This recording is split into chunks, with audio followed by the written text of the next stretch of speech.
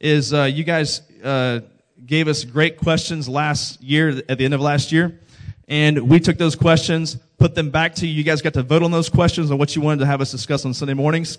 So the number 10 out of the top 10 was the topic of predestination.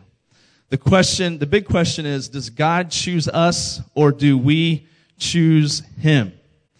Now, this obviously is a very in-depth, difficult conversation to have. So what I want to ask you to do right now is to turn your chair toward the stage, toward the screens, get comfortable.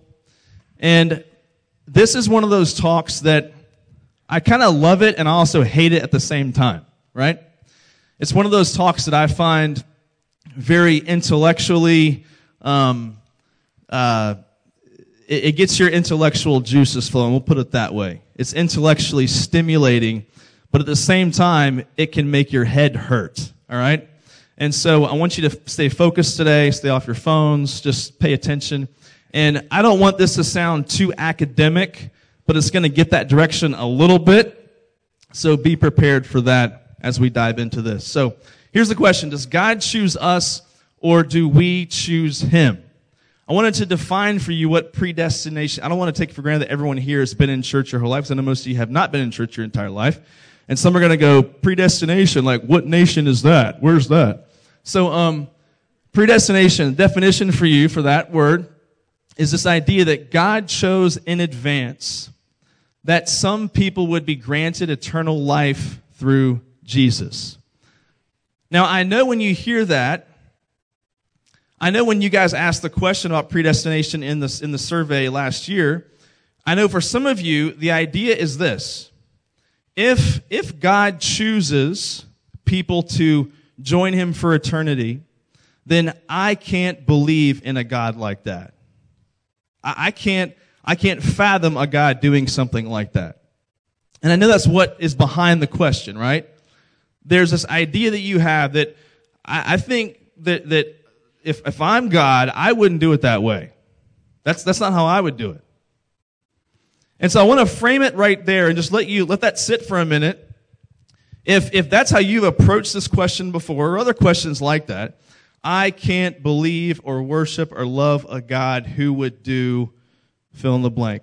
And it might not be this question, it might be something else.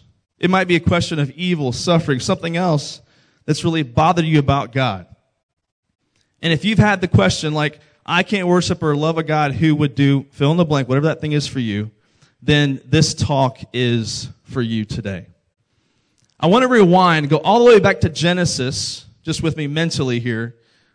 Story of Abraham and Isaac. Remember Abraham and Isaac? In Genesis chapter 15, God promises Abraham a son. Then God waits for a while. So what does Abraham do? He takes the maidservant of his wife, Sarah, and her name was, I have such great confidence in you guys that you know your Bible. Abraham's wife's name was Sarah, and her maidservant name was what?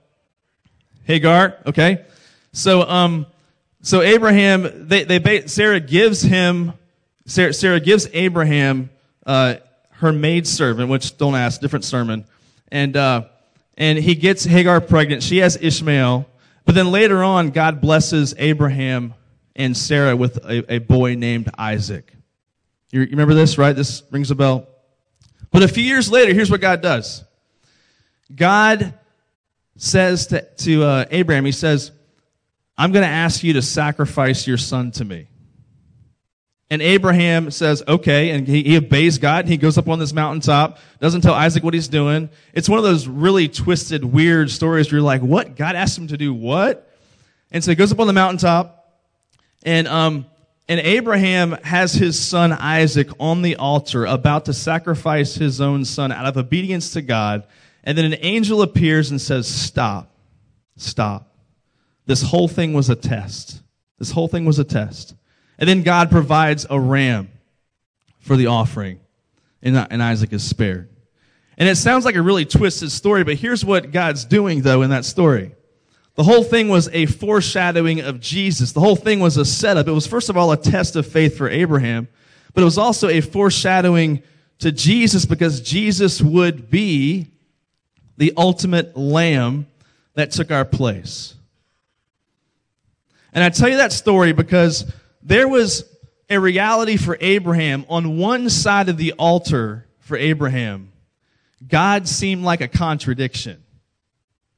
God didn't seem to make sense. I mean, put yourself in his shoes, right?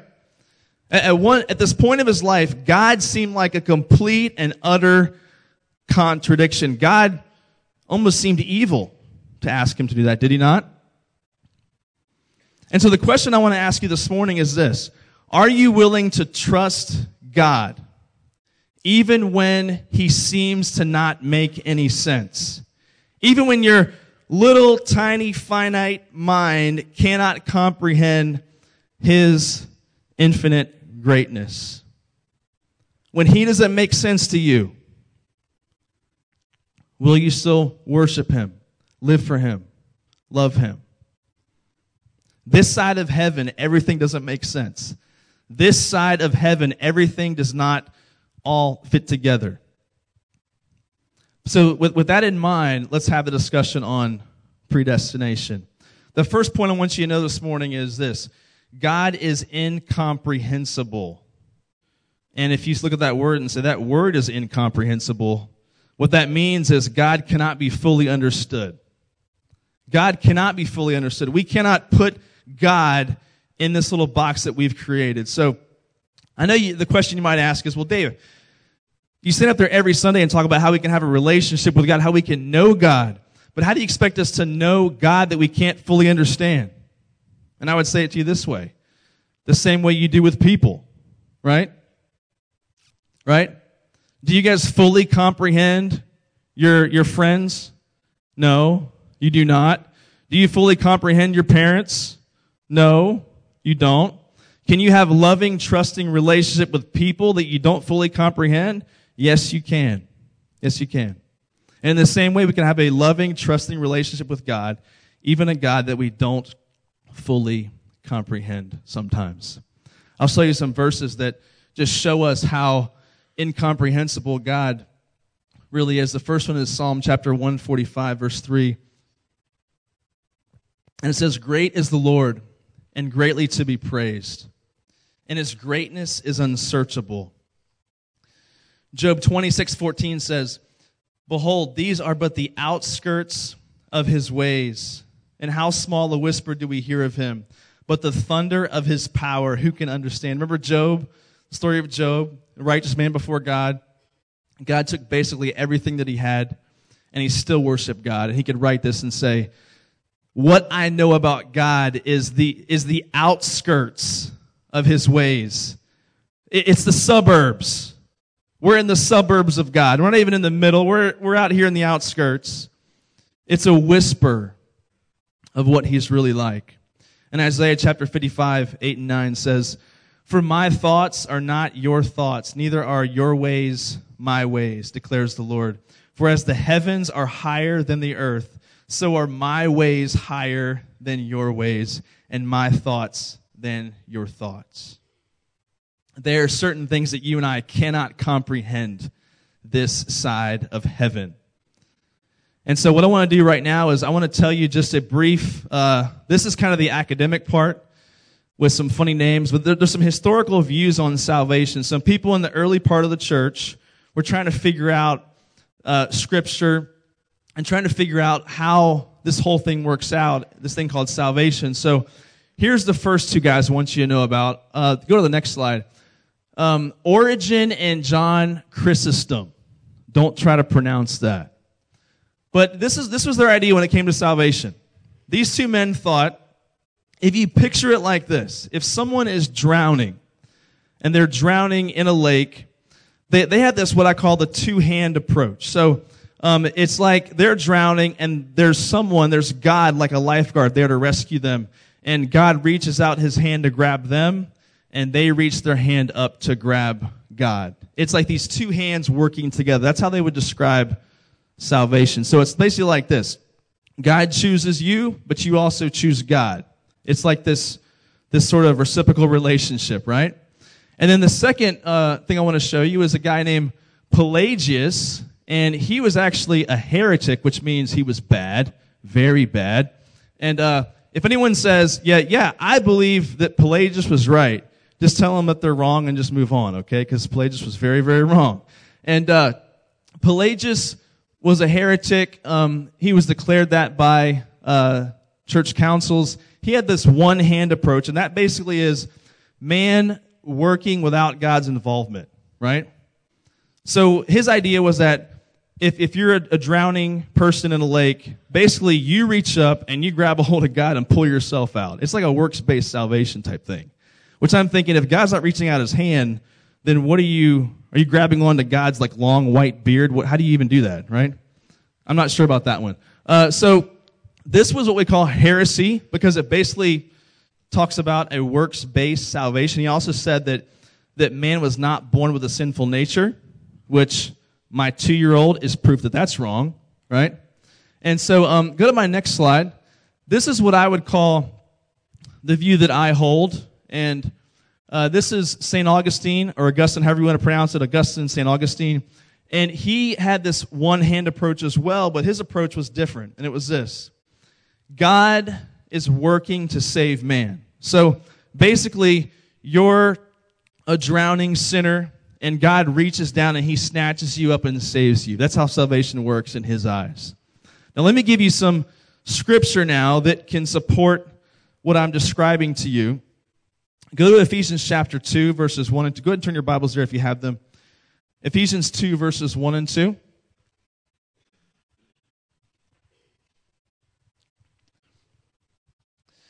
And these are some passages I think that can really shed some light on this topic. And the one passage I wanted to get into today that I will not be able to address because of time is Romans chapter 9. And so that would take an hour by itself, Romans 9. So I was thinking about telling you to go home and read Romans 9, but I know when I tell you to read stuff, you don't do it. So don't go home and read Romans 9, all right? Because I'm trying some reverse psychology here, but if you really want to see a passage that's hard to understand and really explains a lot of predestination theology, don't read Romans 9, and don't read Song of Solomon either, all right? Just stay away from those two sections of Scripture. And I'm sure that you'll be like, well, why is that, Dave? I'll go home and read it right now. All right, Job, where am I? Ephesians chapter 2, verses 1 and 2. Here's what it says. This is Paul writing. He says, and you were dead in your trespasses and sins in which you once walked, following the course of this world. You were dead.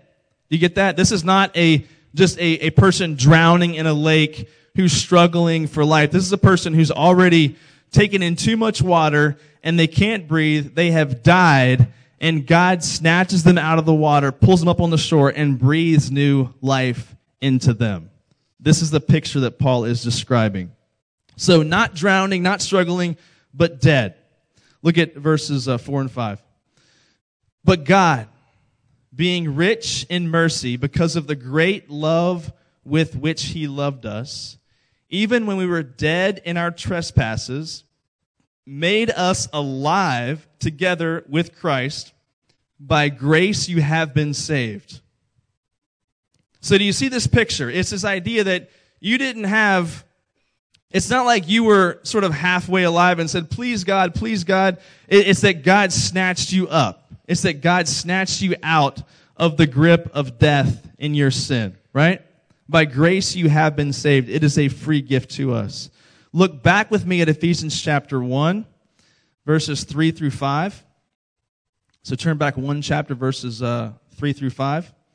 And it says this: Blessed be the God and Father of our Lord Jesus Christ, who has blessed us in Christ with every spiritual blessing in the heavenly places, even as he chose us in him. Even as he chose us in him before the foundation of the world, that we should be holy and blameless before him. In love, he predestined us for adoption as sons through Jesus Christ, according to the purposes of his will. You know, whenever you read Paul, you realize this guy did not know how to write a sentence that was not a run-on sentence, right? This guy just would write like, clause after clause after clause and keep going and going and going. But there's certain words that jump off the page at us, and it's words like he chose us. He predestined us. See, here's the deal. A lot of people think the word predestination was somehow invented by people like us. Like we just had this idea and said, we're going to convince the whole world that this is the case. That's not the case. I mean, this concept comes out of Scripture. So we're not trying to impose things on Scripture. We're trying to take Scripture, what it says, and trying to interpret it and give it meaning for life. And so here's the question I want to ask you this morning. I believe what Augustine believed, that we're dead in our trespasses, we are dead in our sin, and God snatches us up and saves us. Here's the question I have for you this morning. I believe that God chooses us. If you believe that it's God chooses me, but I also choose him. If you believe that, the question I have for you is, then who gets the credit for your salvation? Who gets the credit for your salvation? Is it 50-50, you and God? Is it 99% God, 1% you? Like, who should get the glory and credit for your salvation? This is why I believe this. This is why I believe this is true, because I believe that God gets 100% of the glory and credit for my salvation. I can't take even 1% credit for my salvation. It's all his. It's all his. Look here, this whole thing is motivated by his love. This whole thing is motivated by his love. I know many people, when they hear this idea of predestination, they don't think of it in terms of, they're like, well, how can God choose? How can God choose and make this decision? But here it says this is an example of his goodness. This is coming out of his love. This is coming from a place of God's goodness and God's love. Look at Romans chapter 8, verse 28 to 30 with me. Flip over to Romans chapter 8, verse 28 to 30. It's not too far from where you currently are. And again, I want to make sure you understand that there's about an hour's worth of stuff we could get into this morning. I'm trying to keep this as concise as I can while still having the benefit of discussing it. But Romans chapter 8, verses 28 to 30. And here's what it says. And we know that for those who love God, all things work together for good, for those who are called according to his purpose. For those whom he foreknew, he also predestined to be conformed to the image of his Son, in order that he might be the firstborn among many brothers.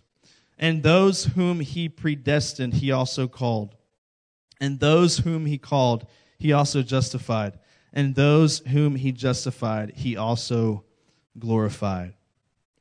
I thank God that Scripture, you have to read it several times to really get it, right? You can't just read that and go, okay, I got it.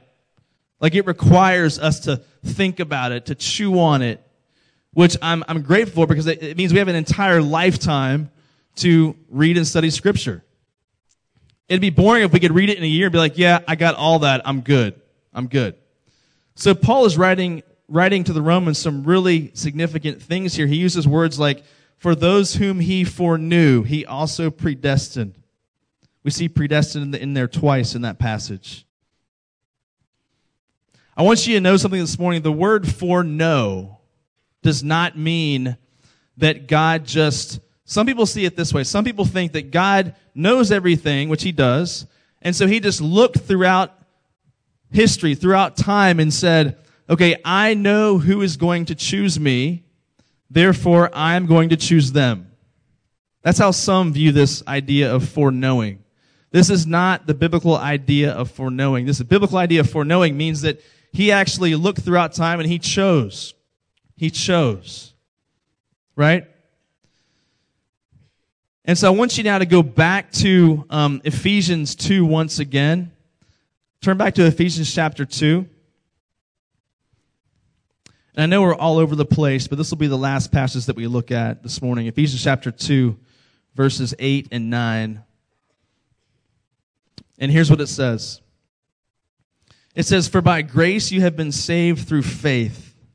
And this is not your own doing. It is the gift of God, not a result of works, so that no one may boast." This idea of grace, here's how I define grace for you. Grace is getting something that you don't deserve. So if you start with the idea that none of us deserve God, none of us deserve heaven, eternal life with Him, if you start there, then the fact that anyone gets to be with Him for eternity is by His sheer grace. By His sheer grace. So grace is getting something that you don't deserve. My son Landon is 5 years old. He's starting to understand this concept of grace. And here's the way I've tried to teach it to him. Usually when he gets into trouble with something, he loves the cartoon Clifford the Big Red Dog. Any Clifford fans in here? So he loves that cartoon along with Sienna. And so maybe after dinner on a certain evening, he might say, "Hey, Daddy, after I finish dinner, can I watch Clifford the Big Red Dog?" And most of the time the answer is yes. But sometimes he might do something wrong between dinner and the time that show comes on, right? And which I might say, okay, you can't do that now because you did this and you're being punished for that now. But occasionally, here's what I'll do. Occasionally I will say to him, "Okay, Landon, you don't deserve to watch Clifford tonight. But I'm going to let you do it. You know why? Because that's what grace is. It's getting something that you don't deserve." And I'll get preachy for a minute or two and say, that's what Jesus does for us. He gives us what we don't deserve. And so the other night, it was really funny. The other night, he says, "Daddy, can I watch Clifford?" And I said, "Yeah, that's fine." But then he I think pushed his sister, did something kind of crazy, something bad. And I said, "Landon, listen, you don't deserve to watch Clifford." And he goes, "But you're still going to let me watch Clifford, right?" And I said, "Now, hang on." I go, "Yes, I am." And he goes, "I knew you were going to say that, Daddy." I said, "Why is that?" And he goes, "Because I know what grace is."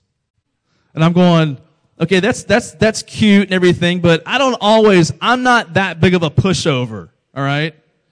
This happens very infrequently, but occasionally, because I want him to know what grace is, I will bend and say, "You don't deserve this, but I'm going to give it to you because this is what Jesus does for us.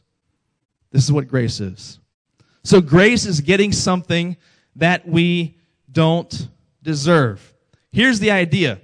None of us deserve salvation. None of us. All of us deserve eternal separation from God. And let me just say this.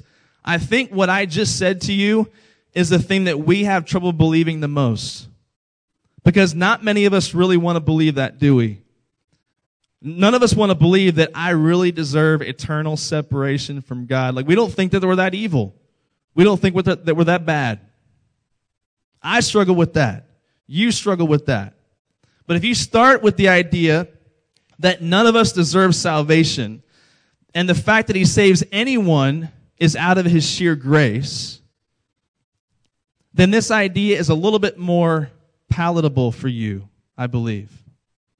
A guy named Mark Driscoll said this. He said, "When we understand our condition as sinners, the question is not how can a loving God send anyone to hell, but rather how can a just and holy God allow anyone into heaven?" That is the real question. And I know that's the one that is the most difficult for us to accept.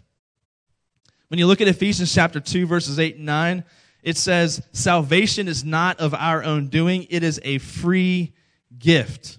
And if you look at the passage, even the faith to believe is a gift from Him. So it's not like you can say, "Okay, I heard the gospel and I believed, yay me. Look at me. I had the faith to believe." This passage even says, even the faith to believe is a gift from Him to you. And you might say, but I remember that time that someone preached the gospel to me. told me about Jesus, and I felt my heart stirred up, and I wanted to respond. But guess what? Guess who was stirring up your heart? The Holy Spirit. I believe it is impossible for someone to come to know Jesus without the Holy Spirit prompting them,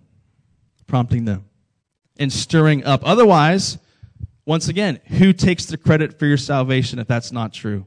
That means you take credit, not God. God gets the glory for salvation. Salvation. And what I want to do now is there's a little, I don't want to call it an argument, but I guess it is an argument. Go to my next slide. There's a little thing that I think through whenever someone says to me that they don't really believe this in the way that I'm presenting it to you right now. Here's what I'll say to them. Not in a argumentative kind of way, but just a get them thinking kind of way. And my first point is this. So I'm going to pretend right now that everyone in the room does not believe what I just presented to you right now. That you say, no, Dave, I believe in the two-hand approach that God chooses us, but we also choose him back, or vice versa. We choose him, then he chooses us back, whatever you want to call it. So let's just say that you guys believe that. That's what you believe, whether you do or you don't. But here's what you have to agree with me on, right? Number one, you agree with me that God created everyone and everything, correct? We agree on that? Point number two, if you believe that, point number two, you also agree with me that God knows everything, correct? Right? He's all-knowing. He's all-knowing. So number three, here's what I would say. So even if you believe that people choose God and then God chooses them back, even if you believe that, you still have to admit that God created people that he knew would never choose him. Right? If God knows everything, and he created everyone and everything, then you also have to admit that he created people that he knew would never choose him. Right? And this, I think, is one of the most, to me, it's like, I don't know where else you land. Right? Because to me, what's the difference between that and predestination? What's the difference? It really ends up being the same. You have to admit, we know that scriptures say that some people end up eternally separated from God, right? Scriptures say that. So if we're going to admit to that, and we also admit that God knows everything, then we're kind of stuck, right? And I don't know a way out of this idea of predestination. Now here's what I want to also say in relation to this. Can someone be a Christian and not believe what I presented to you this morning in the way that I presented it? Here's the answer. Yes. Yes. If you don't believe what Pelagius believed, right? Don't believe that guy. But if you believe in what some people will say is an Arminian take on salvation, meaning that it's somehow God and man kind of cooperating together here. There are plenty of people that are God-fearing, Christ-loving Christians that believe that, or a nuanced version of that. Ever hear of C.S. Lewis, who wrote Chronicles of Narnia? This was his belief. Was he a Christian? Yes, he was. So if someone loves Jesus, believes the essentials of the gospel, but they have a different take on this than what I might have, as long as it's not one that says that man does all the work, right? Like Pelagius believe, then I would say that person is if they love Christ and want to follow Christ and they've submitted their life to him, then I would say they're a Christian, right? But I would just say we disagree. I would say we disagree, but I would still say they're a Christian. We don't break fellowship with them over this issue, okay? Now, there are what I would call essential beliefs to be a Christian, things like what I would call closed-handed issues. We don't negotiate on these kinds of things, meaning the Bible's true. We believe in the Trinity. God is one but three persons. We believe that humans are sinners. We believe that Jesus lived a sinless life.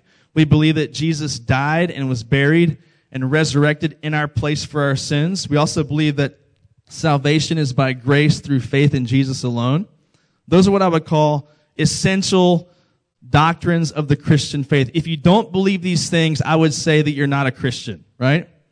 But they're what I would call open-handed things, non-essential beliefs. These are things like predestination, things like the worship style that you choose to have in your church, ways of baptizing someone, spiritual gifts being exercised in the body of Christ. Some churches speak in tongues, some churches don't. I would still say that we are in fellowship with those people. So I want you to get this. There are essential and non-essential beliefs. This predestination idea is what I would call a non-essential belief. It's in that second category. Now, what I want to do to close out is just boil this down for you. Why in the world does all of this even matter? I'll tell you why I think it matters. First of all, if you're in the room this morning and you have the question, well, that's all well and good, Dave, but how do I know I'm chosen? How do I know I belong to Jesus? How do I know He's chosen me, right? If that's your question, then I would say this. If you have a lot of angst about that, you're worried about that, if you're like, hey, I've been walking through life thinking I'm a Christian, then here's my response to you. Then I think that you are. I think that you are. I don't think you have to worry and fret about, oh, God's going to trick me. God's tricking me into this whole thing. That's not the God that we serve. That's not the God that we serve. That's one question that you might have. Another question you might have is, why should I share my faith then? What's the point of sharing the gospel? If God really does all the work, what's the point of that? Here's what I would say to you. He has chosen you for salvation, but He has also chosen you to share that salvation with other people. He predestines the ends and He predestines the means.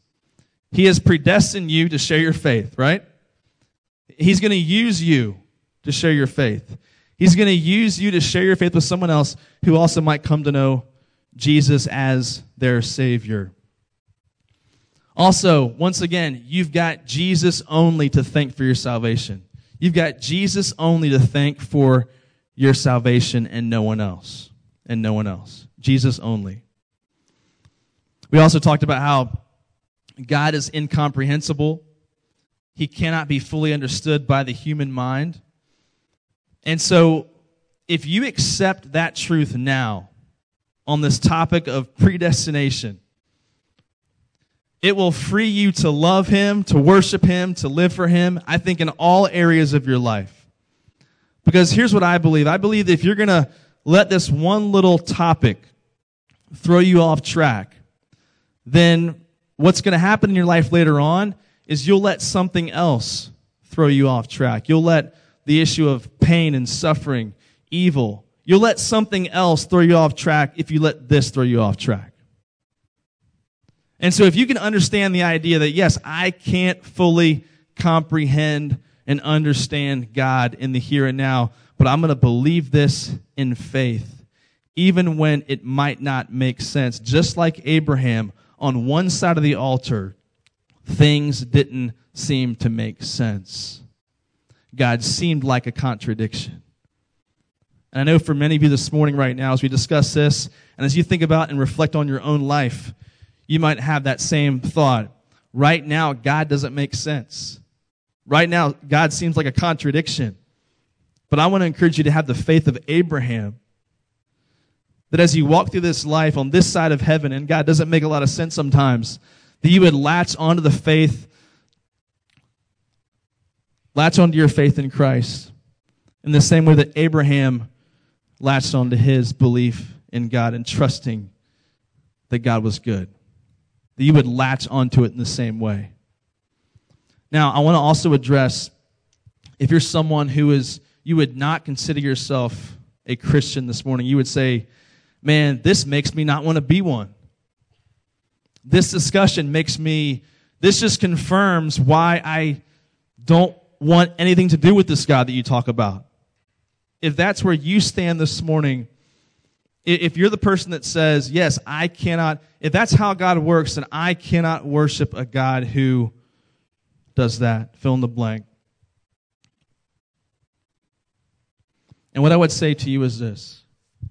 If that's your stance, I would encourage you to stop playing philosophical, intellectual games with God and just fall on your face and turn and repent. Turn and repent. That's my encouragement to you, if that's where you stand this morning. Because here's what you were doing. Think about this for a moment. If you as a human down here are looking at God and saying, God, if you do things this way, then I cannot worship you, I cannot follow you. Look at what you have done if you say that statement. You have made yourself God. You have put yourself, you're a little human down here on earth. You are judging God, and you have this little rule book that you're following, and you're saying, if God does things this way, then I cannot worship him. You are putting yourself now in the position of God, and you are judging your Creator. And this is true of any of us, even Christians. If your life is going a certain way and you don't like it, and you're mad at God for that, you're doing the exact same thing. You are judging your Creator, and you've assumed the role of God, and you are treating him like he's a creation. And so I encourage you to not play philosophical, intellectual games with God and just turn and repent and say, God, I want to worship you. You are God. I am not. I know I can't understand everything fully in the here and now, but I want to have the faith of Abraham. I want to submit my life to you. That should be your response. That should be your response. When I was at a previous church as an intern, we'd get in these great discussions about this kind of thing, and there was one kid that would say things to me like, well, you know, if that's the way it is, then I'm just going to live my life how I want, and when God wants to take me, he'll take me, meaning snatch me up and save me. To which I just said, man, how tragic is that? Because I will admit to you, there's a certain element to this where you go, yeah, I preach to you. I preach to you. And I present the gospel to you. And I'll say things like, you know, make a decision today to follow Jesus. Submit your life to him. Surrender to him. And if you find yourself stirring when I say those kinds of things, that means the Holy Spirit is actively working in your life. And I'm encouraging you to respond to him. So I'm saying all this to you that I'm trying to balance Scripture with our experience a bit. And I say, look, Scripture is authoritative. It has authority over our experience. And so even though you think in your mind that, yeah, I'm making this choice, I mean, I'm choosing God, we know that from Scripture that God is working in you. He is stirring things up in you. And that's my encouragement to you today. And so I know this is going to I anticipate this talk creating a lot of chaos. And I'm okay with that. But here's what I want to do. I want to give you some resources to kind of think through and pray through as you think about these kinds of things. One of those things will just be your discussion at your tables here in a few moments. But I'm also going to post a sermon that I heard this past week online that also addresses this in much greater detail. And I also want to have, I photocopied up here at the front. There's about 30 copies of this. So if we need more, we can make more. But these are common questions that this topic might stir up in you and questions that you might have. So if you want a copy, they're up here on the stage. If I have to make more, I can do that in the coming week or so. But go ahead and discuss at your tables. You guys should have discussion sheets, I believe, right? If you don't have the sheets, I think Vicky has them. Where's Vicky? She's over here. Okay, they're up on top the side if you don't have those. So go ahead and discuss at your tables and pray to close out.